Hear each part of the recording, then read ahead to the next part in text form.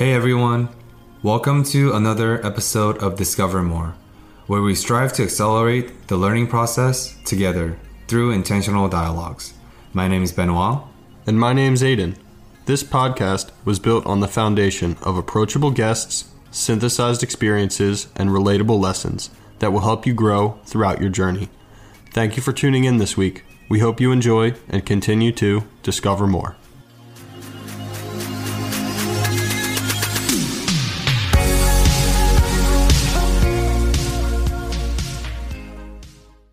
Entrepreneurship, I believe, is the greatest self-discovery and self-improvement program there is. You will find yourself and find out who you are to see if you're made of resiliency, resourcefulness, and the right attitude. And I think all of those three things are very key.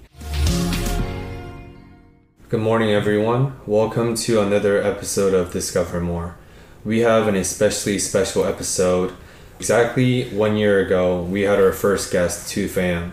He said that a year ago, he will be retiring from his 9-to-5 time job and he'll be investing full-time into his identity as a real estate investor.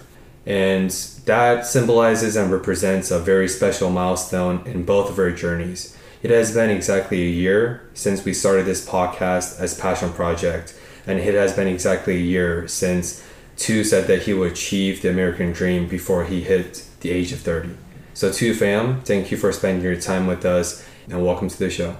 Thanks, Aiden. Thanks, Ben. Appreciate you guys having me back on. What's up, world? My name is Tu Pham. I'm a real estate investor / entrepreneur, also an aspiring social media influencer. I recently retired from my job as of March 31st, 2020. And I'm glad to be here, back full circle, ready to take on the world. Awesome, man. Yeah, we're really happy to have you here. Well, we would want to encourage anyone to go back and check out our initial episodes that we did together just to get some context on your journey. But if you're here for it, I'm sure there's going to be a lot of value and context around your story. So what have you been up to since we last spoke? I know you had about four properties last time around with the intention on retiring within a year. I know we continued working together at our last company up until last March. So I know a little bit of color, but really, what does the last year look like? Obviously, the retirement must have been a huge thing. What have you been up to? So the last time we recorded, I had six properties, and leading up to that, like 3 months later, going into the November-December 2019 timeframe, I was in the process of acquiring 3 buildings. One actually closed in December of 2019, and 2 slipped right into 2020, January 3rd, 2020 to be specific. That was one of the most roughest moments of my life, I would say, but in a good way. I feel very stretched and very stressed at that point. It was almost the most climatic moments of my life in terms of seeing how far I could go and to really feel what it takes to achieve a massive level of success. Just thinking back and realizing like, wow, this is what it takes. This is what other people go through who actually elevates their life to achieve such success. And so, right there in that time frame, I was still working the 9-to-5 job as a senior accountant. As most accountants know, that is the busiest time frame of the year, that December-January time frame. Year end's approaching, auditors are coming in, we need to get all of our books right, and the whole 9 yards, without getting all to the details. But just thinking back and reflecting on that time, I had so much going on. I was in the middle of closing 3 properties. I was simultaneously managing my tenants. I didn't have a property manager at that time. And at that point, I realized I needed to get property management in place. And that's actually something that I got them to do and actually work with me a few months later, actually, after realizing that the business was significantly growing. So in addition to managing my tenants, I was also managing these buildings, managing my contractors, also dealing with lenders, my real estate agents, appraisers, all at the same time, including the Philadelphia Housing Authority, PHA. Just so much going on. So even though I was so heavily focused on my real estate pursuit, I did not neglect what I did during my 9-to-5 job by any means. I took it home, did it on the weekend, came back on the Monday, and delivered the deliverable in a timely manner. Yeah, man, I distinctly remember having those lunchroom chats with you around that time. And when you were describing me the challenges and the adversities that you were dealing with, as someone who was also balancing a year end, I couldn't even begin to comprehend the outside struggles that it would have been. Because not only is it a 9 to 5, but during month end, it's a 9 to 7 where you're going the whole day. It's very time consuming and energy consuming. And I think any other person working in accounting or finance understands that. So for you to have this whole other business operating outside of work and managing it all from inside your cubicle is a remarkable feat. And one of the things that I definitely admired as we were having those chats is the way you were framing those problems. And clearly 7 months later, you were able to deal with them. But I'd like to explore the mental side of it, of how you were able to actually navigate those challenges, how you were able to frame them within your perspectives and ultimately get through them. The mental challenges, man, it was crazy. I think I first received these notices from PHA, the Philadelphia Housing Authority, about the possibility of my rent vouchers getting cut off sometime in the ballpark of early January. And at the same time, the 9 to 7 job is just hectic. And so I thought to myself, let me look at this calendar. And I saw, okay, one of my deadlines for the PHA with the lead-based paint issue, I think they had a deadline of call it January 31st. I looked at the calendar.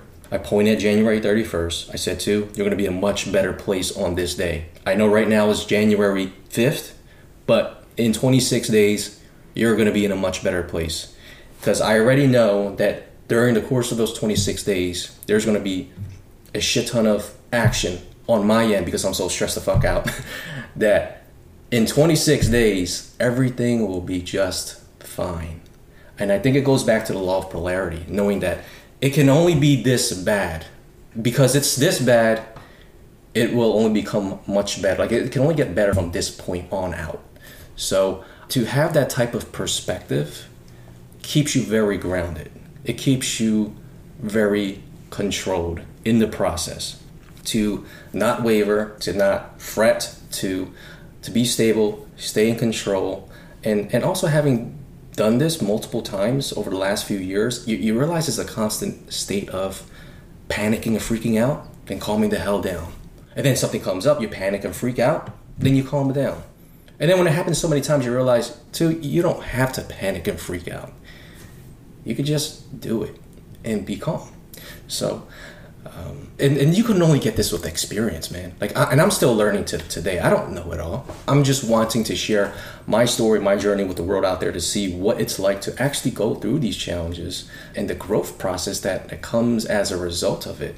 And I like to describe wisdom as the self-reflection of past experiences. And this is how I believe that I have become wiser over time. It has a lot to do with the experiences that transpires and that individual's ability to self-reflect on those experiences. It's what are you extracting out of these moments to make you a wiser person, to carry yourself with wisdom? And I want to differentiate that between strictly knowledge, because I think sometimes it can be interchangeably used and used synonymously, but with knowledge, I view as simply the acquisition of data and information. If I go on Google, read technical information, that's just knowledge. But to become wise must take time, and it must take the ability to self-reflect on those experiences. Definitely, man. I think it's an important distinction because I know a lot of people are craving or seeking experience at all times. And at the end of the day, if you're not reflecting on those experiences, if you're just doing the experience for the check mark or for the beautiful picture to share with people, it's not really enabling change or creating that positive momentum. It's really reflecting, like you said, and creating or transferring that experience into wisdom. And the story you just told really reminds me of the vision that you just shared with us last time. It's you have that circle on a calendar date, right? That overall vision of knowing that you're working for that day. So that's a powerful mindset to have of this will end at some point. I'm going to become a better person during these next 26 days, like you said. And that's essentially what you did with the 4-year plan of retiring in 4 years, just on a micro basis. So not the 4-year retirement plan, but a 26-day growth period or struggle phase, however you want to frame it, but you knew that on the opposite side, you were going to be a better real estate investor, a stronger person, and ultimately be able to retire. Absolutely. And I just want to echo what both Aiden and Tu said. According to our past interview recently with Sarah, the co-founder of Colleagues in Tech, the one thing that she shared about in her episode is that entrepreneurship is not a quick scheme to success. It's not a shortcut to wealth. It takes tremendous amount of risk, patience, and perspective. And two, for someone who is in a lot farther journey out than Sarah is in terms of entrepreneurship, you created this vision that's going to last you 4 to 5 years to achieve the American dream, to retire from your 9-to-5 job. And I think it's very important for you to highlight and share some of the vulnerable moments, some of the sticking points, some of the pain and growing points that you've experienced during the December-January period, because I think especially in today's 2020 world, everyone tends to put entrepreneurship and success on a pedestal, that they only see the rainbows and sunshine and the glories of what it could be to become an entrepreneur or what it means to be an entrepreneur. So it's important, and I want to highlight the fact that every pathways and every entrepreneurship comes with a lot of growth and a lot of patience and a lot of journey. So we really, really appreciate you sharing about the painful journey you've experienced about a year ago to eventually hitting that retirement point. You know, entrepreneurship, I believe, is the greatest self-discovery and self-improvement program there is. You will find yourself and find out who you are to see if you're made of resiliency, resourcefulness, and the right attitude. And I think all of those three things are very key. Resiliency, you really have to brace yourself for the impact and stand strong. Don't let anybody knock you over. Don't let anybody bully you. And I think I've picked that up from just, growing up as a student in the inner city of Philadelphia. And number two, being highly resourceful. Don't play victim. Make the best use of what you have around you, whether it's your surrounding resources, but more importantly, make yourself resourceful, right? And I think that's key. Number three, which is highly huge and I think oftentimes gets underappreciated or very neglected, having that right attitude. Having the right attitude is so key. There's just so many people that I have come across in corporate America that just doesn't have that right attitude, and the attitude goes such a long way in giving you the energy, the vibration to actually achieve your goals. Sometimes for most people it might feel very woo-woo to them, but man, having done this for the last 4 years, it's so true. Letting the universe take its course and letting it work on your behalf, it's so key. And when you have the right attitude, you're just emanating this type of energy out there that the universe is going to say, Aiden, Ben, too, man, we love your attitude. Thanks for putting this good energy out there. We want this energy coming right back at you. Here's what you wanted. Here's what you got. So a lot of the things you've been talking about represent like controllable and uncontrollable, right? You're not going to get stressed about the weather. You're not going to get stressed about the deliverables at work. All you can do is the Les Brown quote you said, do as much as you can do. And attitude really at the end of the day is the biggest thing that you personally have control over. And you can bring a new attitude to any different circumstances. And one of the things that you said that reminds me of an attitude is like embracing the challenges, right? So really like just how you use reflection to create wisdom out of experiences, you're creating the same wisdom just by reflecting through your challenges, using those as a building point and learning how to get better through them. And that makes me curious as to, this is the first time you went through this. Do you think this period of January has altered the way that you show up for your problems, for your tenants, or your real estate business in general? Could you give some color as to what that challenge allowed you to shift to and how you deal with problems now? Yeah, 1,000%. Let me just say this really quickly. So when you are tested, you are given the opportunity to show the world your testimony, right? So in order to have a testimony, you have to be tested. You cannot create and offer your true value and purpose in this world until you get lost in the service of others and become battle tested in the process. Just make the daily decisions that you foresee will give you the best chance of testing your inner self. And very recently, like about 2 to 3 weeks ago, I received another letter from PHA that one of my tenants was having unauthorized occupants in the home, according to what they call an OAC investigation. I didn't know what OAC stood for until I Googled it. It was like Office of Audit and Compliance. So I'm thinking, like, what the heck? Are they sending like agents in a car sitting in front of the property checking to see who's living there, like during a pandemic? Like, are they serious? This is how they're utilizing their resources and funds at this time during a pandemic when people are facing an influx mass evictions. So at that point, when I got that, I'm like, not again.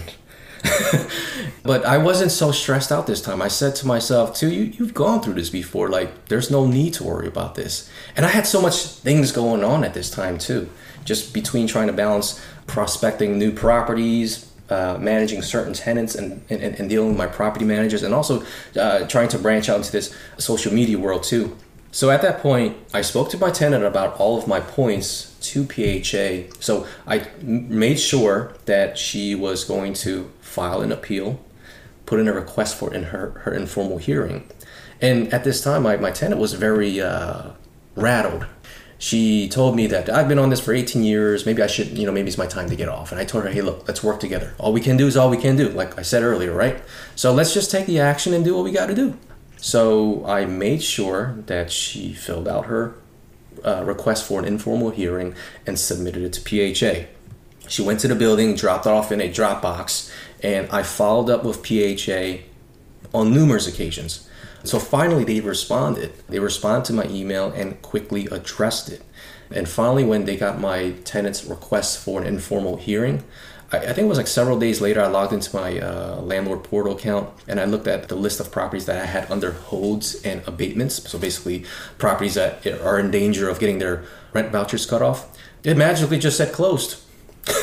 So I was like, wow, I guess my tenant doesn't even have to get to the point of fighting her case, because they saw such the amount of energy that I was applying and pushing out there that they probably realized, like, yo, this guy has a point. This landlord has a point. Let's just close this case. Because I even copied some higher ups on that email chain to make sure that they see it, since I wasn't getting much of a response. And so even though this was the third time going through that process of having to potentially get my rent voucher cut off, man, it was so much easier this time around. I didn't even freak or panic. I just did what I did, and I just let the universe take its course and do its thing, and that's what it has come to. And then it just became another challenge I overcame. I love that story for a few reasons. First, and probably most notably, kind of just the perspective that you took, not letting yourself get rattled or shook, even if your tenant was very upset that she was potentially getting kicked out, but really like staying centered and knowing what steps to take to potentially resolve this issue.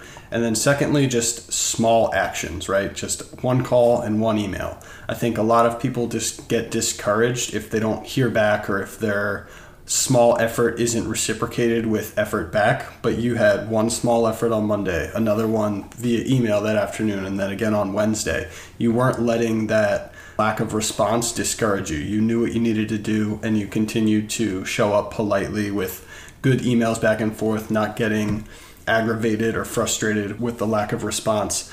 And the last part of the story that really stuck out to me is how you buddied up with your tenant and basically helped them fight this case. That really reminds me of the thing that you mentioned earlier of when navigating challenges, leading with service, right? So connecting to the people that need help.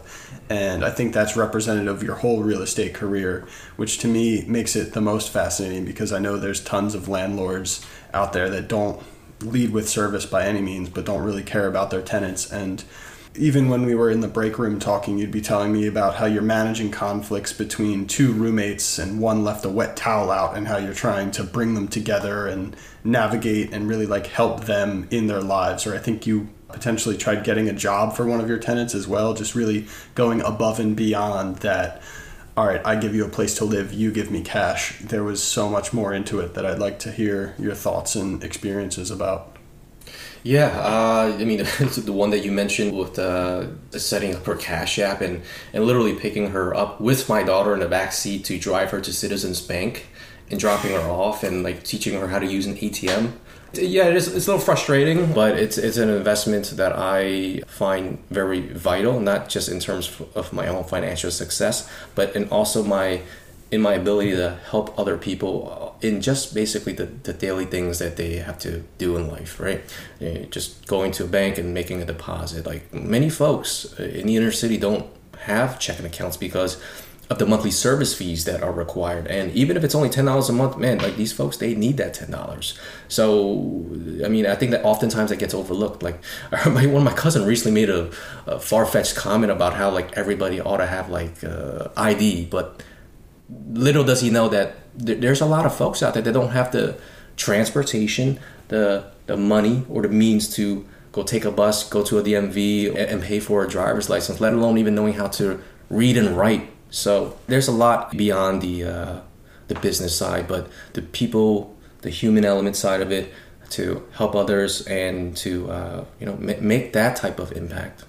Definitely. And do you think that's evolving now that you have retired? Because I imagine when you were working the 9 to 5, it was primarily a financially driven idea or a financially driven mission. But now that you have all of your energy, all of your time to put forward into this real estate venture, has it evolved into more of that mission purpose driven? So I was wondering if you could walk us through that evolution process, if there is one, and even just how the retirement came to be. I would say it was mid to end of February when I received a performance review. I wish I brought my performance review with me so I could read some of it. It was one of the worst performance reviews that I ever received.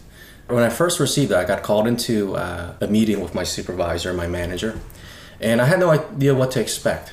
I mean, prior to that, I received what's called a final warning. It's funny because I got a final warning without ever getting a first or second warning, so I kind of saw the signs on the wall and that, they were setting up the stage to like boot me.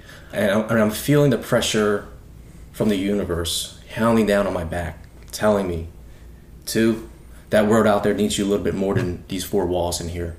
We need you to go out there and do your thing. We need 100% of your time out there. We know that you're better out there to service all these families, that we want you to do this. And we are sending you this signal right now in the form of a terrible performance review to let you know that you got to get the fuck out of here.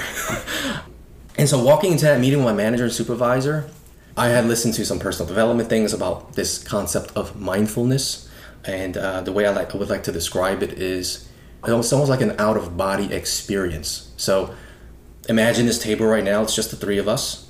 And this inner, call it soul of myself, steps outside of my body. And I'm looking at the 3 of us. So now there's 4 people in this room. And I did exactly that during the performance review.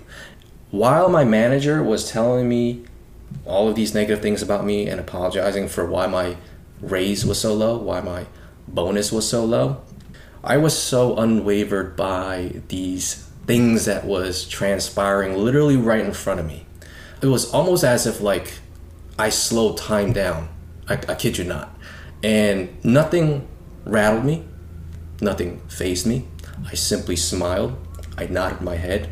Eventually it got to the point when once that meeting finished, that be careful too. Don't just pour anything into that mental factory of yours. Because I knew that if I was to read this performance review, there's this possibility that I could become out of balance on a mental and psychological level. So what did I do? I hacked it. I said, you know what? Don't read it. Read it later. So I took a Post-it sticky note. I wrote on it. I said to myself, I will look back at this one day, and then I paused myself, crossed out one day. And it reads, I will look back at this when I retire from accounting in summer 2020 to laugh at the critical comments I received from others that won't matter. 2 exclamation marks. And I signed it to FAM February 27, 2020. And I had thought about it over the next couple of weeks. I pondered it, and I think it was on March 17th when I placed my 2 weeks notice. This was actually I think the first day, I think it was about 3 days into the official pandemic where we were working from home. So March 17, 2020, that was the day I officially submitted my 2 weeks notice. And March 31st, I officially retired from my 9 to 5 job. And going into the pandemic without a 9 to 5 job at first felt very weird and uncomfortable. Why? Well, because there's suddenly this 9 to 5 block, this 8 hour of time that was now completely free during the day. And I had no clue as to how to start my day. Do I wake up at 8, 9, 10, 12? When do I start? What do I start on? Where do I begin? So it took about maybe 4 to 5 weeks for me to finally become comfortable, get into a groove of things, just develop some sort of rhythm. It wasn't like it wasn't a regimented process where I knew what to do every single day, but it was almost like running your business from a very high level perspective. Just making sure that everything is staying afloat and everything is still operating at its max capacity.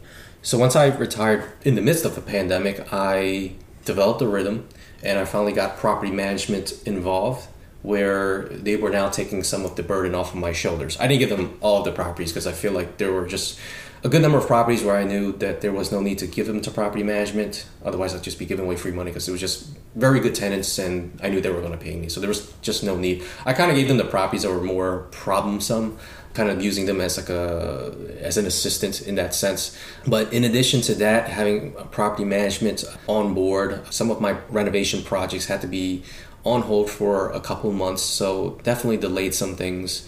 And also just dealing with numerous applications, seeking relief from the government loan programs that were out there, such as the EIDL or the Economic Injury Disaster Loan. That was huge. There was this landlord working capital loan program. I mean, there was just a numerous and abundance amounts of programs out there that was being offered to assist landlords in making sure that everything stays afloat. So the whole idea is to get going and take action. There's a quote from Mark Twain. I believe he said that the secret to getting ahead is getting started. Yeah, too. Thanks for sharing. And we think that is a very relevant quote, especially to your journey and to everyone. And I'd like to highlight a couple of things that you mentioned and a couple of skill sets that I think will pay a lot of dividends for the audiences. You said that when you first encounter your stretching and pain journey in the period of January, where you're getting hit by unexpected life curveballs left and right, you were encountering issues from your full-time job with the deliverable time, with the time of peaking performance and work demand as accountant, and also from your project of trying to achieve that retirement, yet you're continuously encountering new additional issues every single week.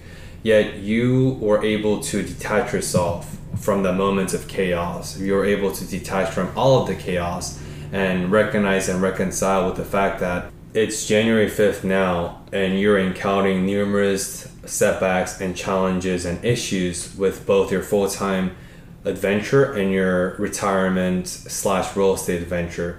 Yet you had this ability to detach from the chaos and to view everything through a lens of objectivity. You told yourself, hey, things are rough and things are hitting a growth / pain / stretching point, but 26 days later from today's date on January 31st, everything will be all right.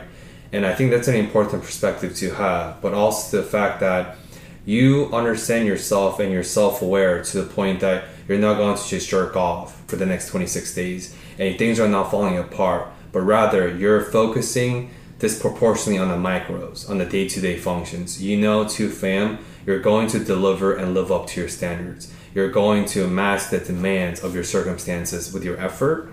And with that mindset, you're able to maneuver and navigate day-to-day challenges, week-to-week challenges, so that 26 days later, everything turned out to be all right.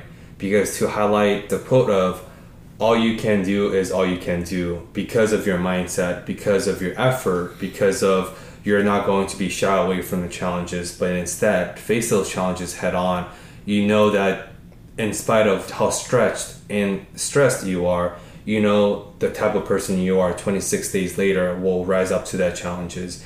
And I think that's a powerful mindset where when you first came onto the show a year ago, you introduced the concept of paralysis by analysis, where you're not being paralyzed or being crippled by so much thinking and too much thinking, but you're able to create a plan that's matching up to the type of actions you have designed to achieve that plan. And that speaks to the volume, that speaks to everything you were able to achieve since you were on the show, and through your experiences and your storytelling of how you were able to navigate and overcome the challenges of January and so on, which eventually led up to your retirement point on the March after you sent out your 2-week notice to your boss. So too, it sounds like numerous mindsets have played important roles in your identity as an entrepreneur and a real estate investor, especially with your most recent adventure and accomplishment of retiring mid-pandemic. Can you share a few mindsets that have played a significant role in your life, most recently in your retirement journey or in the life of 2Fam? Some of this mindset development actually stems from the intentional act of learning. You have to actually seek it out. And I stumbled across what's called the 12 Universal Laws. And one of the 12 Universal Laws is called the Law of Polarity. And this really stuck out to me just given the situation that I was going through. And like I said, wisdom is developed from a self-reflection of past experiences. So the Law of Polarity reads, the most important thing to remember is that absolutely everything has an opposite, and that it's a very existence of these opposites that allows us to understand our life. Consequently, when you go through something difficult, it will be this thing that helps you truly appreciate the good developments to come. So by regularly reminding yourself of this, you can improve your resilience in troubled times. For example, though a bad breakup is painful, it teaches you that what doesn't work for you in a relationship, helping you to eventually find what does. So in the real estate world, with the challenges that I'm going through, I know that there's better times ahead. And because I believe in these 12 universal laws, and I believe it just as the law of gravity, man, it's unbelievable what has taken place and has manifested in my life from believing in these universal laws. So part of that mindset development is through intentional learning. But more importantly, to get yourself through these types of challenges, you have to build and acquire wisdom from your past experiences, and at the same time also bring in knowledge and information to make you more fully equipped, armed and ready to go to fight the battle out there. I love that you brought up the idea of the law of polarity, because that's seen across philosophies, across history, really like the seasonality of everything. Every winter there is a summer, every light there is a dark. It really reminds me of the work of Alan Watts, who argues that both light and dark are actually the same thing. He kind of argues that everything is inherently one. The good is the bad. You wouldn't have the bad without the good. I'm sure you wouldn't be able to enjoy the thrill of retirement if you hadn't struggled throughout the way. It's, the good is created by the bad times, which is a really awesome philosophy to have. And like you said earlier in the conversation, there's no testimonial without the test. There's no benefit without the true struggle that you had to get through or the challenge that you had to overcome. So I'm really curious, as you've officially reached that 4-year mile mark, that huge milestone of retiring at 30, what have you seen on the other side? What's the big lesson that you've learned or reflection that you've had on that 4-year heroic journey? I would say one of my bigger takeaways from this 4 to 5 years is the power of belief. Your belief has to be undying. It has to be unfuckable. It has to be untouchable. Nobody can say anything to knock it down, to put it to pieces. It has to be your cornerstone, your foundation to everything that you do.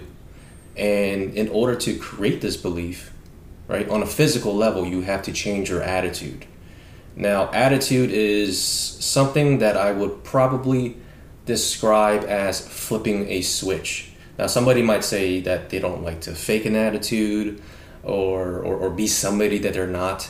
And in my case, it's not necessarily being somebody that I'm not, but looking back at the times when I worked on my personal development, from what I've heard and learned, is that in a way you have to brainwash yourself. In a good way, obviously. You brainwash yourself for the better. You put things into yourself that you now intentionally believe in, these things that you did not believe in before. With this change of attitude, it just changes the vibration in your body, man. It gets you to do things so differently. It gets your mind sparking in a certain way that leads you to solutions. So attitude is so key. I wanted to mention back on a moment with a colleague that I used to work with. He was like a mid 40-year-old guy, he's a senior accountant. I think he's been there for like 12 years. So I expressed to him the idea or the concept of retiring in 4 to 5 years through real estate. Long story short, laughed at me. Actually, he kind of made a mock of me and said, I get it too, your altitude is based on your attitude, right? The funny thing is 4 years later, after I wrote retirement email, and I specifically labeled it retirement email, I made mention to that. I actually shouted out at him, telling him how much I appreciated the energy that he provided to me several years ago when we were training in the interns, because it was that energy that I needed, that doubt from him that I needed in order to get me going. And in reference to that email, I mentioned to him, you're right. Your altitude is based on your attitude. And during that 4-year process, that 4-year journey, I kept my attitude sky high. And because of that, I am now where I am currently today. So thank you so much. I appreciate you. Many people can take these moments as very negative. I took it and flipped it on its head. Anytime you receive these experiences, these moments that the universe is placing in front of you, you got to take it in a way where you're blessed and grateful for these moments, because it's going to lead to an evolution process, a development process, a change process, a time for growth. So I look forward to every experience and challenges that comes my way. That's awesome. So you concluded and you've attributed a lot of your success and the pinnacle moment of retiring officially mid-pandemic, a lot of to power of belief, to power of actions. All of that is true. However, all of that have to be founded and started upon the basis of affirmation. And a lot of times we talk about with all our guests, we talked about with one of your mentees, Monte Fowler, recently, about the importance and the power of affirmation, of having someone instilling that plant of seed, instilling that belief that, you know what, I affirm your beliefs, I affirm your actions, I believe in you. And you were able to instill and plant that seed of affirmation and belief onto Monte and many of your other mentees who benefited tremendously from your wisdom, from the type of experience you have carried on with you. But I think a lot of times many of us neglect the power of self-affirmation, right? We often like to plant that seed of affirmation, of telling other people, I believe in you, yes you can. But a lot of times we neglect that and we negate that to ourselves. We never take the courtesy or the grace or the opportunity to tell ourselves, yes, I can. I believe in myself. So with yours, yes, power of belief was a thing. The power of action was a thing. However, you had the audacity and you had the ability to dream and tell yourself, I believe in myself as Tu Pham. I believe in myself as a real estate investor. I believe in myself that when you had that conversation with this person 4 or 5 years ago, he heard doubts and he was skeptical and he laughed at your dream.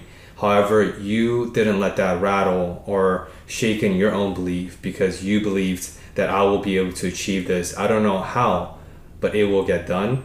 And with that, I want to ask you, you were able to bless so many of our collectives and so many people, including our guest and friend Monte, with the power of mentorship. And I wonder how is that mentorship has played out throughout your life, or even if you didn't have mentorships growing up, what gave you that mindset or the power or the courtesy to become a mentor for someone else and instilling that power of affirmation onto other people? Because I think it's equally important to believe in other people, but also believe in yourself. So I wonder if you can use this story and everything else to tie up and talk about how the role of mentorship has played out yourself and what has transpired and inspired you to become the type of mentor you are. Mentorship has played a huge role in my life. I became the person that I am as a result of what I have poured into myself. And in this real estate journey, there's a lot of challenges, right? There's a lot of issues, concerns that pops up on a daily, weekly, and monthly basis. And so there's this quote that says, if you feel helpless, begin to help others. So you can't feel and harbor both emotions simultaneously. When you begin to help others, your bodily actions dictates how you will emotionally feel. So let your body trick the mind into success and happiness. And so that was a key for myself in getting through the last 4 years. I'll say that again. If you feel helpless, begin to help others. If I'm going through some shit with PHA or with the city, I don't know. It's relaxing to me to sit down with somebody, talk to them, help them get off their feet, and see the progress in their mental state and in their physical environment. And to see that change from A to Z, it really gives me fulfillment and joy in knowing that I can really make an impact simply with the words that comes out of my mouth. And so when I started to realize and see a lot of that as of late, it made me really think to myself, am I this gifted? Am I this talented? I mean, I was getting a lot of that feedback from folks in the past. So recently I got a LinkedIn connection from a random person. His name is Jovan. I actually didn't know the person at all. I thought he was just like a recruiter or something. So I connect with him and immediately he sent me a message. And let me read it. It says, "Hey, Tu, thanks for connecting. I just finished listening to the Discover More podcast you participated in twice. It was very motivational and resonated deeply with me. My brother and I are looking to start real estate investing in the PA area, so maybe we will cross paths down the road. Thanks again for spreading the knowledge." And when I read that, I was like, wow, maybe I do have this ability to create an effect on people simply with words. So there's this quote that goes, "You can't grow yourself unless you know yourself." And through this mentorship process, it's almost as if somebody's holding up the mirror against you and letting you know that, Tu, this is how you look. This is how you are talking. And it's really helped me to know what qualities to place a high level of conscious effort on to intensify and bring out more of who I already am. So recently, one of my good friends, her name's Vic, she given me so much feedback about the podcast and the things that I have said that it's really helped me to discover more of who I am. And I think by knowing more of who you are, it allows you to grow.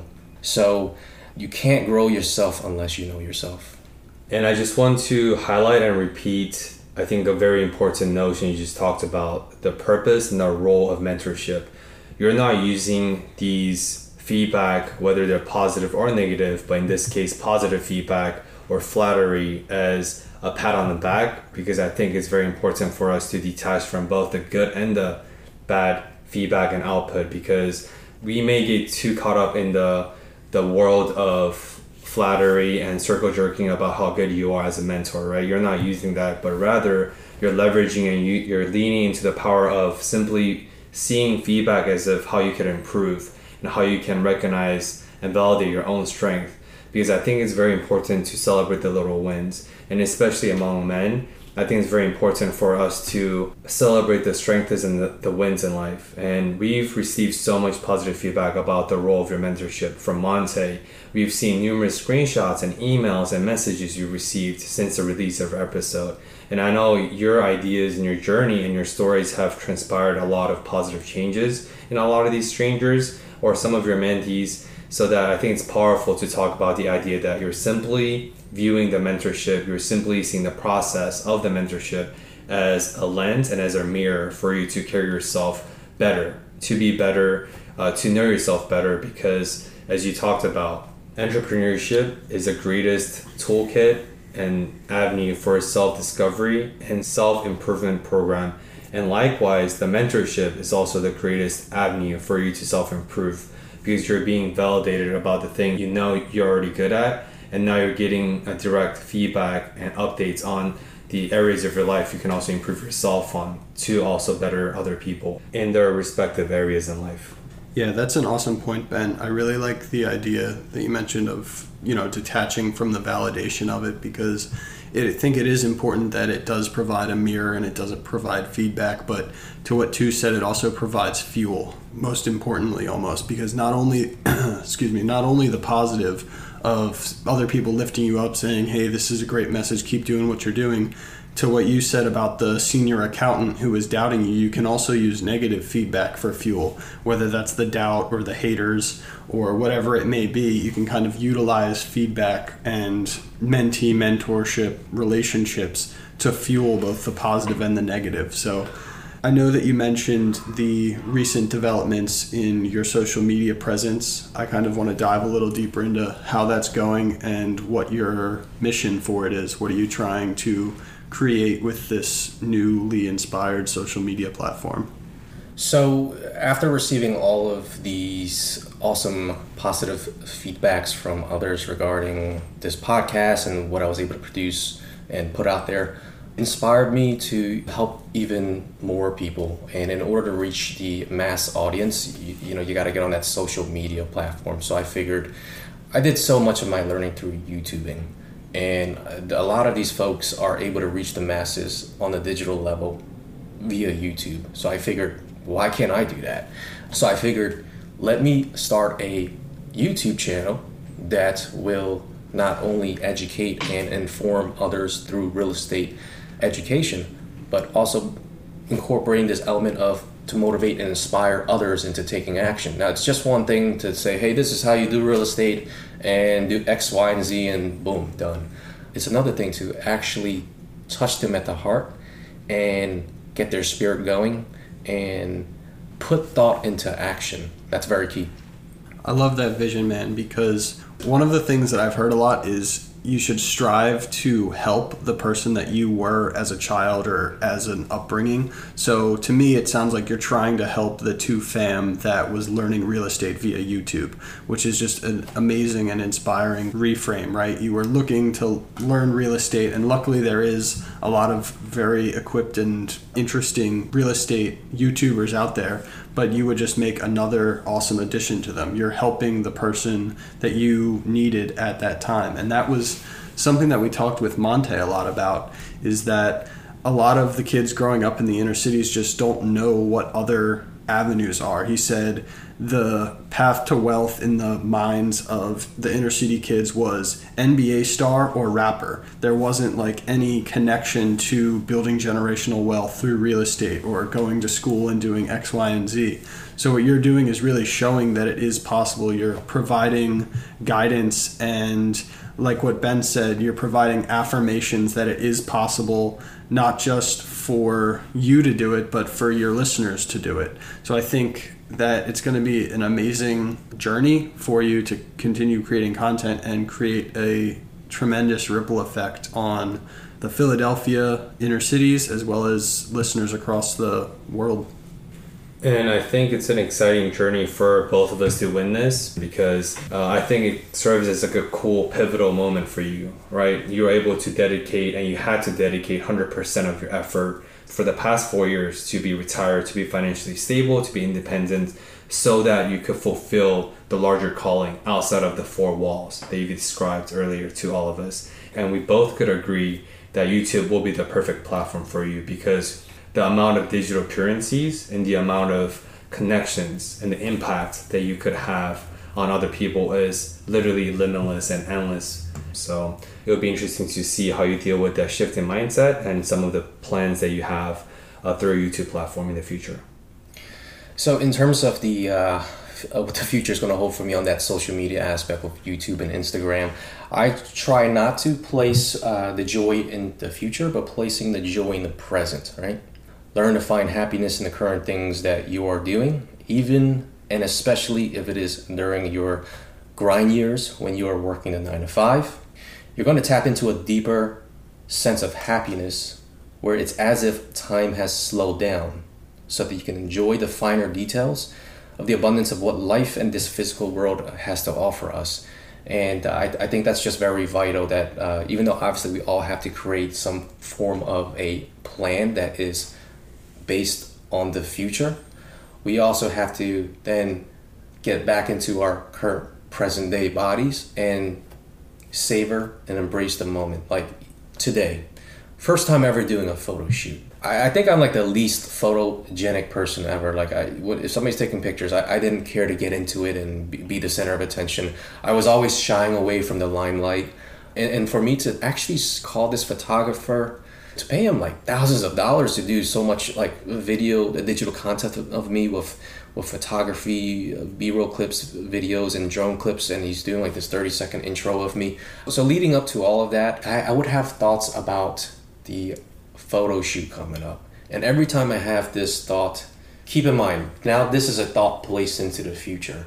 I'm getting anxious now. My anxiety is growing. At the same time, I would also intentionally not think about it. As a result, I told myself to just wake up, do your thing, enjoy the moment, have fun with it. You live once. You're going to be 30 years old only once. So there's nothing to be worried about. There's nothing to be anxious about. I think that's very key. Don't place your joy in the future. Place your joy in the present.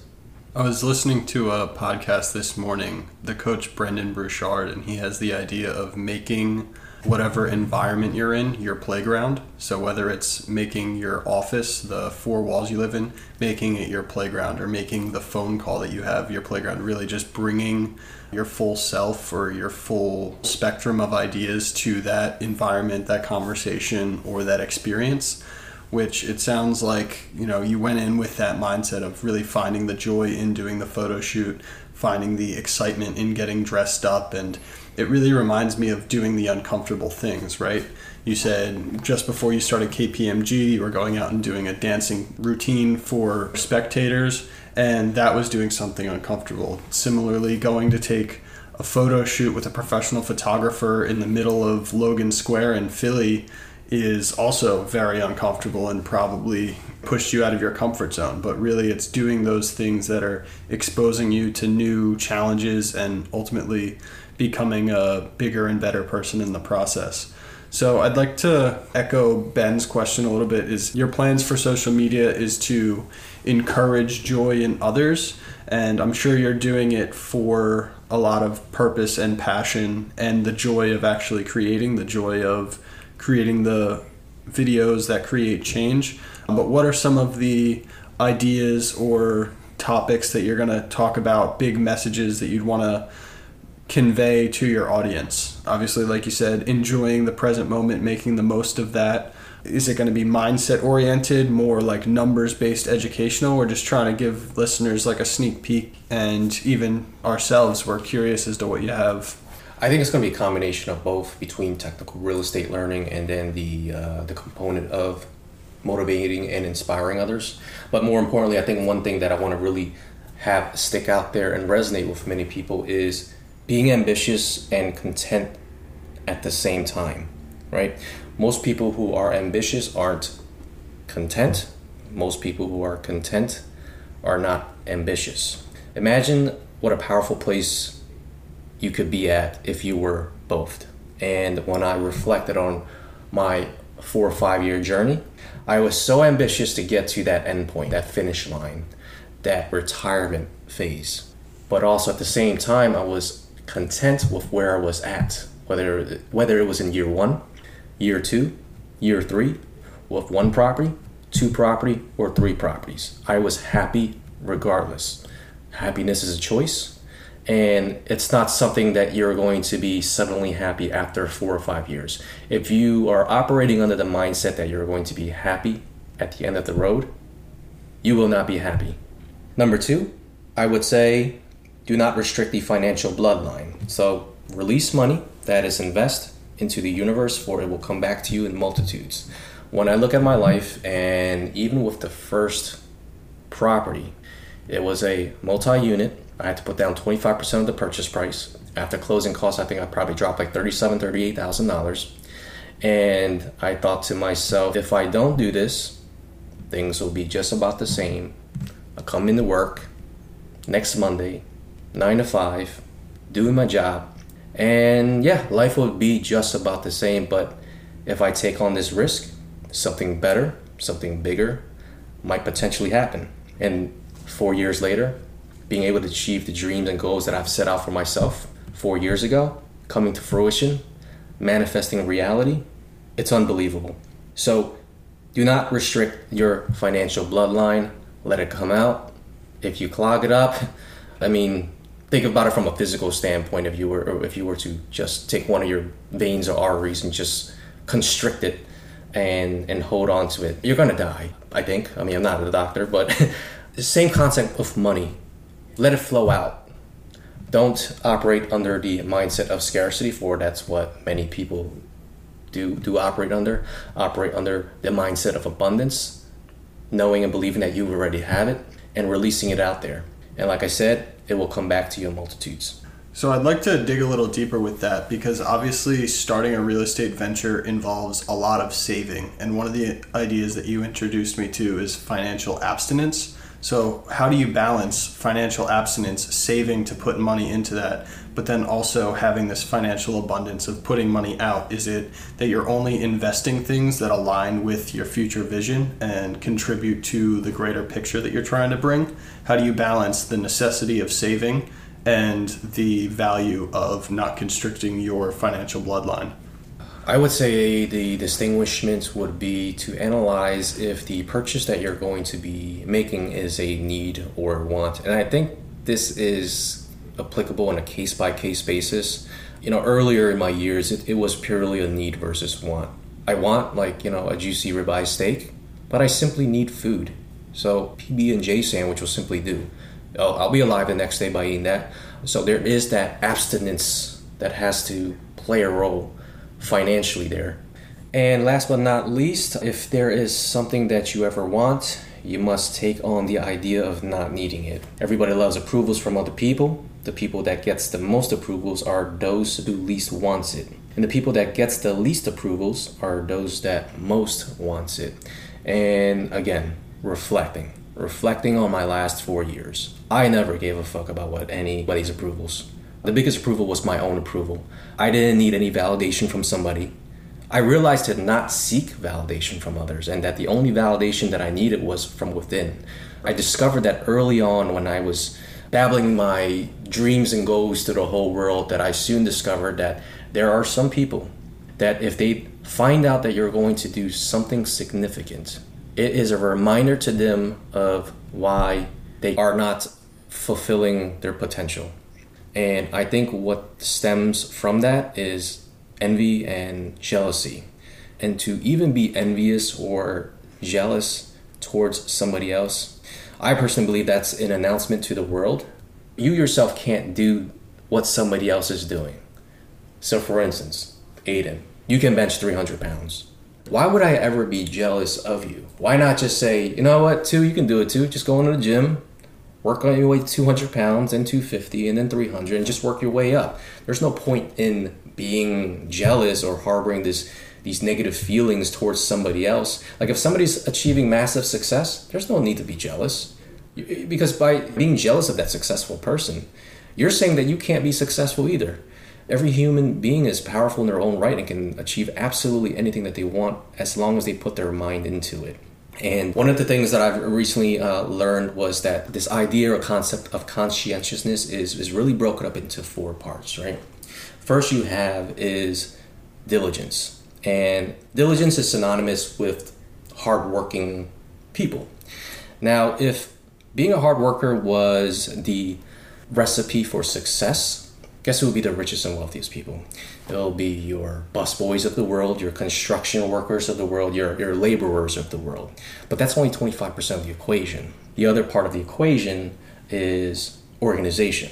From my corporate accounting days, working in the Big Four, I've learned to be super organized. I've learned how to quickly pull up files if my manager or supervisor needed it, and I was highly efficient in that way because I was organized. I knew where everything was, and I've modeled and have taken those skill sets and applied it to my current business, and it's really helped out tremendously. I just know where everything is at. Things could just get lost in a shuffle. So, organization. Number 3, I would say, is perfectionism.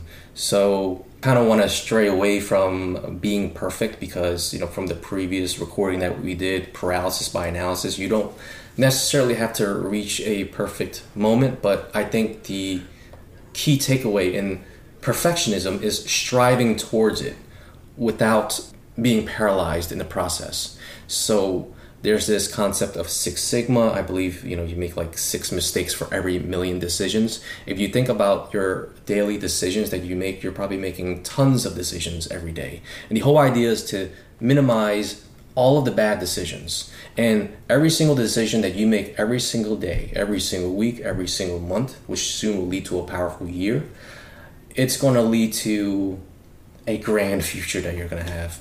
So definitely strive to being perfect in the process, but do not compromise yourself by being paralyzed in the process. My last point, so we have diligence, we have organization, we have perfectionism, and the last point will be prudence. So are you walking in the right direction is how I want to describe it. You could be the hardest working person, but what if you were wired and programmed backwards, right? Now you're just a hard worker who's super organized and striving for perfection, but you're walking backwards. Now, if you were prudent, you'd be walking in the right direction. So that's so key here. And I think that's one of the key elements, because I could have been the hardest working person in the accounting world or whatever industry that somebody works in. And I could have been super organized and strive for perfection, to be perfect. But I wouldn't be following in the right path that was meant for me if I wasn't prudent. So I think it's very important to exercise prudence in this process. So to simply break it down or recap, conscientiousness is comprised of being diligent. It's also being organized, and it's also striving for to be perfect, but then also exercising the concept of prudence. And with all of those 4 together is what is going to create the high level of success that I think a lot of young and aspiring folks, young or old, honestly, to get to that next level. And yeah, I think that reminds me of this quote I've heard before. Practice does not make perfect. Perfect practice makes perfect. So I think it talks about the importance about practicing the right principles, practicing the right habits, and being prudent and having that foresight in the right directions. And as you said it, asking yourself, am I walking the right path? So my biggest ideas and ideals from this whole social media realm is to not only educate and inform others through real estate education, and to not only motivate and inspire others into taking action, but to also share my life story with them, whether it's on a personal level or with the real estate component, to let them see that I'm just this normal guy who grew up in the inner city of Philadelphia, and letting them know that if I myself can do it, then so can they, right? I don't have any supernatural abilities. I'm not super intelligent by any means. I'm not super gifted. I just purely worked hard. I think this brings a good point in, I think it was Father's Day. I had a 1-hour conversation with my mom, and I found out that she was a Vietnamese refugee, and she talked to me for an hour, and it was an unbelievable story. I think this ought to be documented in some sort of storybook. And this was even before I was born. I believe this was around 1978 or 79. She told me that she was only 17 years old. She had knew my dad for about 3 to 4 years. They were dating. My dad knew some folks who were, I guess, manning the boats that my dad was able to get my mom and some siblings onto the boat. And this boat only fit about 200 people. My mom told me that she did not eat or drink for 5 days straight. There were people on the boat that would literally drink their piss. There were some people that would bring like this little small nuggets of candy on board and would like just put it in their mouth to like survive, of course. And I'm just thinking, like, very easily that boat could have been capsized and I could have been not alive today. And well, to go back to that story, I believe she ended up from Vietnam all the way over to the Philippines and then to Thailand and then over to Hong Kong. And during this journey, she told me that they were pirates, I believe from Thailand, and their boat was caught. She told me that her brother screamed and yelled at her telling her to hide because there were pirates, and my mom thought that she was being rescued and saved. They lined up every single female on the boat one by one, stripped them butt naked, and my mom told me that she just prayed. She prayed really hard, and I think this explains why she's a very religious person. But I guess by the graces of God, luckily the pirates only stole the material items like the jewelry that was on board, but chose not to, rape anybody or kill anybody and let them be. And it finally took her an entire year between all that to finally arrive. And just hearing that story, it really broadened my perspective to realize, like, wow, I could have easily not been alive. It really made me so much more grateful and blessed with where I am currently today, that I'm 30 years old in America, in the city of brotherly love, fully retired, being able to pursue all the passions and ventures that I have, in my mind, and wanting to create this legacy that in 3, 4, 5 generations from now, I'm going to have a great-great-grandson or granddaughter that's going to say one day, where did this whole business come from? And his or her parent will say, well, all of this came from this so-called guy named 2Fam. And I wanted to create that type of legacy. I want to create that type of impact. Over the past few months, just seeing the legacy of Kobe Bryant, what he has done over the 41 years of his life, his tenacity, his relentlessness, his ability to leave such a legacy behind that pulled so many people together. I want to create that same type of impact, to create my so-called personal legend. Wow, man. Thanks for sharing. That's seriously such a powerful story, and we're so grateful for you to open up and share that on the Discover More podcast. As we're wrapping up, we really want to acknowledge you for not only reaching your goal of retiring before 30, but really believing in our vision. You were our first guest that really jumped on in the infancy of Discover More. So we really acknowledge and appreciate for everything that you've done for us. And we want to leave you with the open space to plug whatever you want. How can listeners connect with you? What can they look out for? So my Instagram is 2fam918, TUPHAM, M as in Mary 918. And I will also be starting up a YouTube channel. I'm not entirely sure when, but it's going to be called Easy to Invest, 2TU as my first name, Easy to Invest. Also, my LinkedIn is 2Fam, my first name, TU, last name, PHAM, fam. Yep. As always, we will include all the information in the episode shows below so that you can find him and access his content and his amazing wisdom. And for two, as one of the co-hosts of this show, and we really do want to depict our utmost gratitude for you to believe in our vision, and we're tremendously excited to see the level of impact that you're going to uncover and continue to deliver on a elevated and a larger platform such as YouTube and social media. So thanks too for spending your Saturday afternoons with us as always, and for us to signify the exact year since the birth of this platform and since you were able to deliver your objectives of retiring before age 30. So congratulations. Thanks for believing in us. And until next time. Thank you for listening to another episode of Discover More.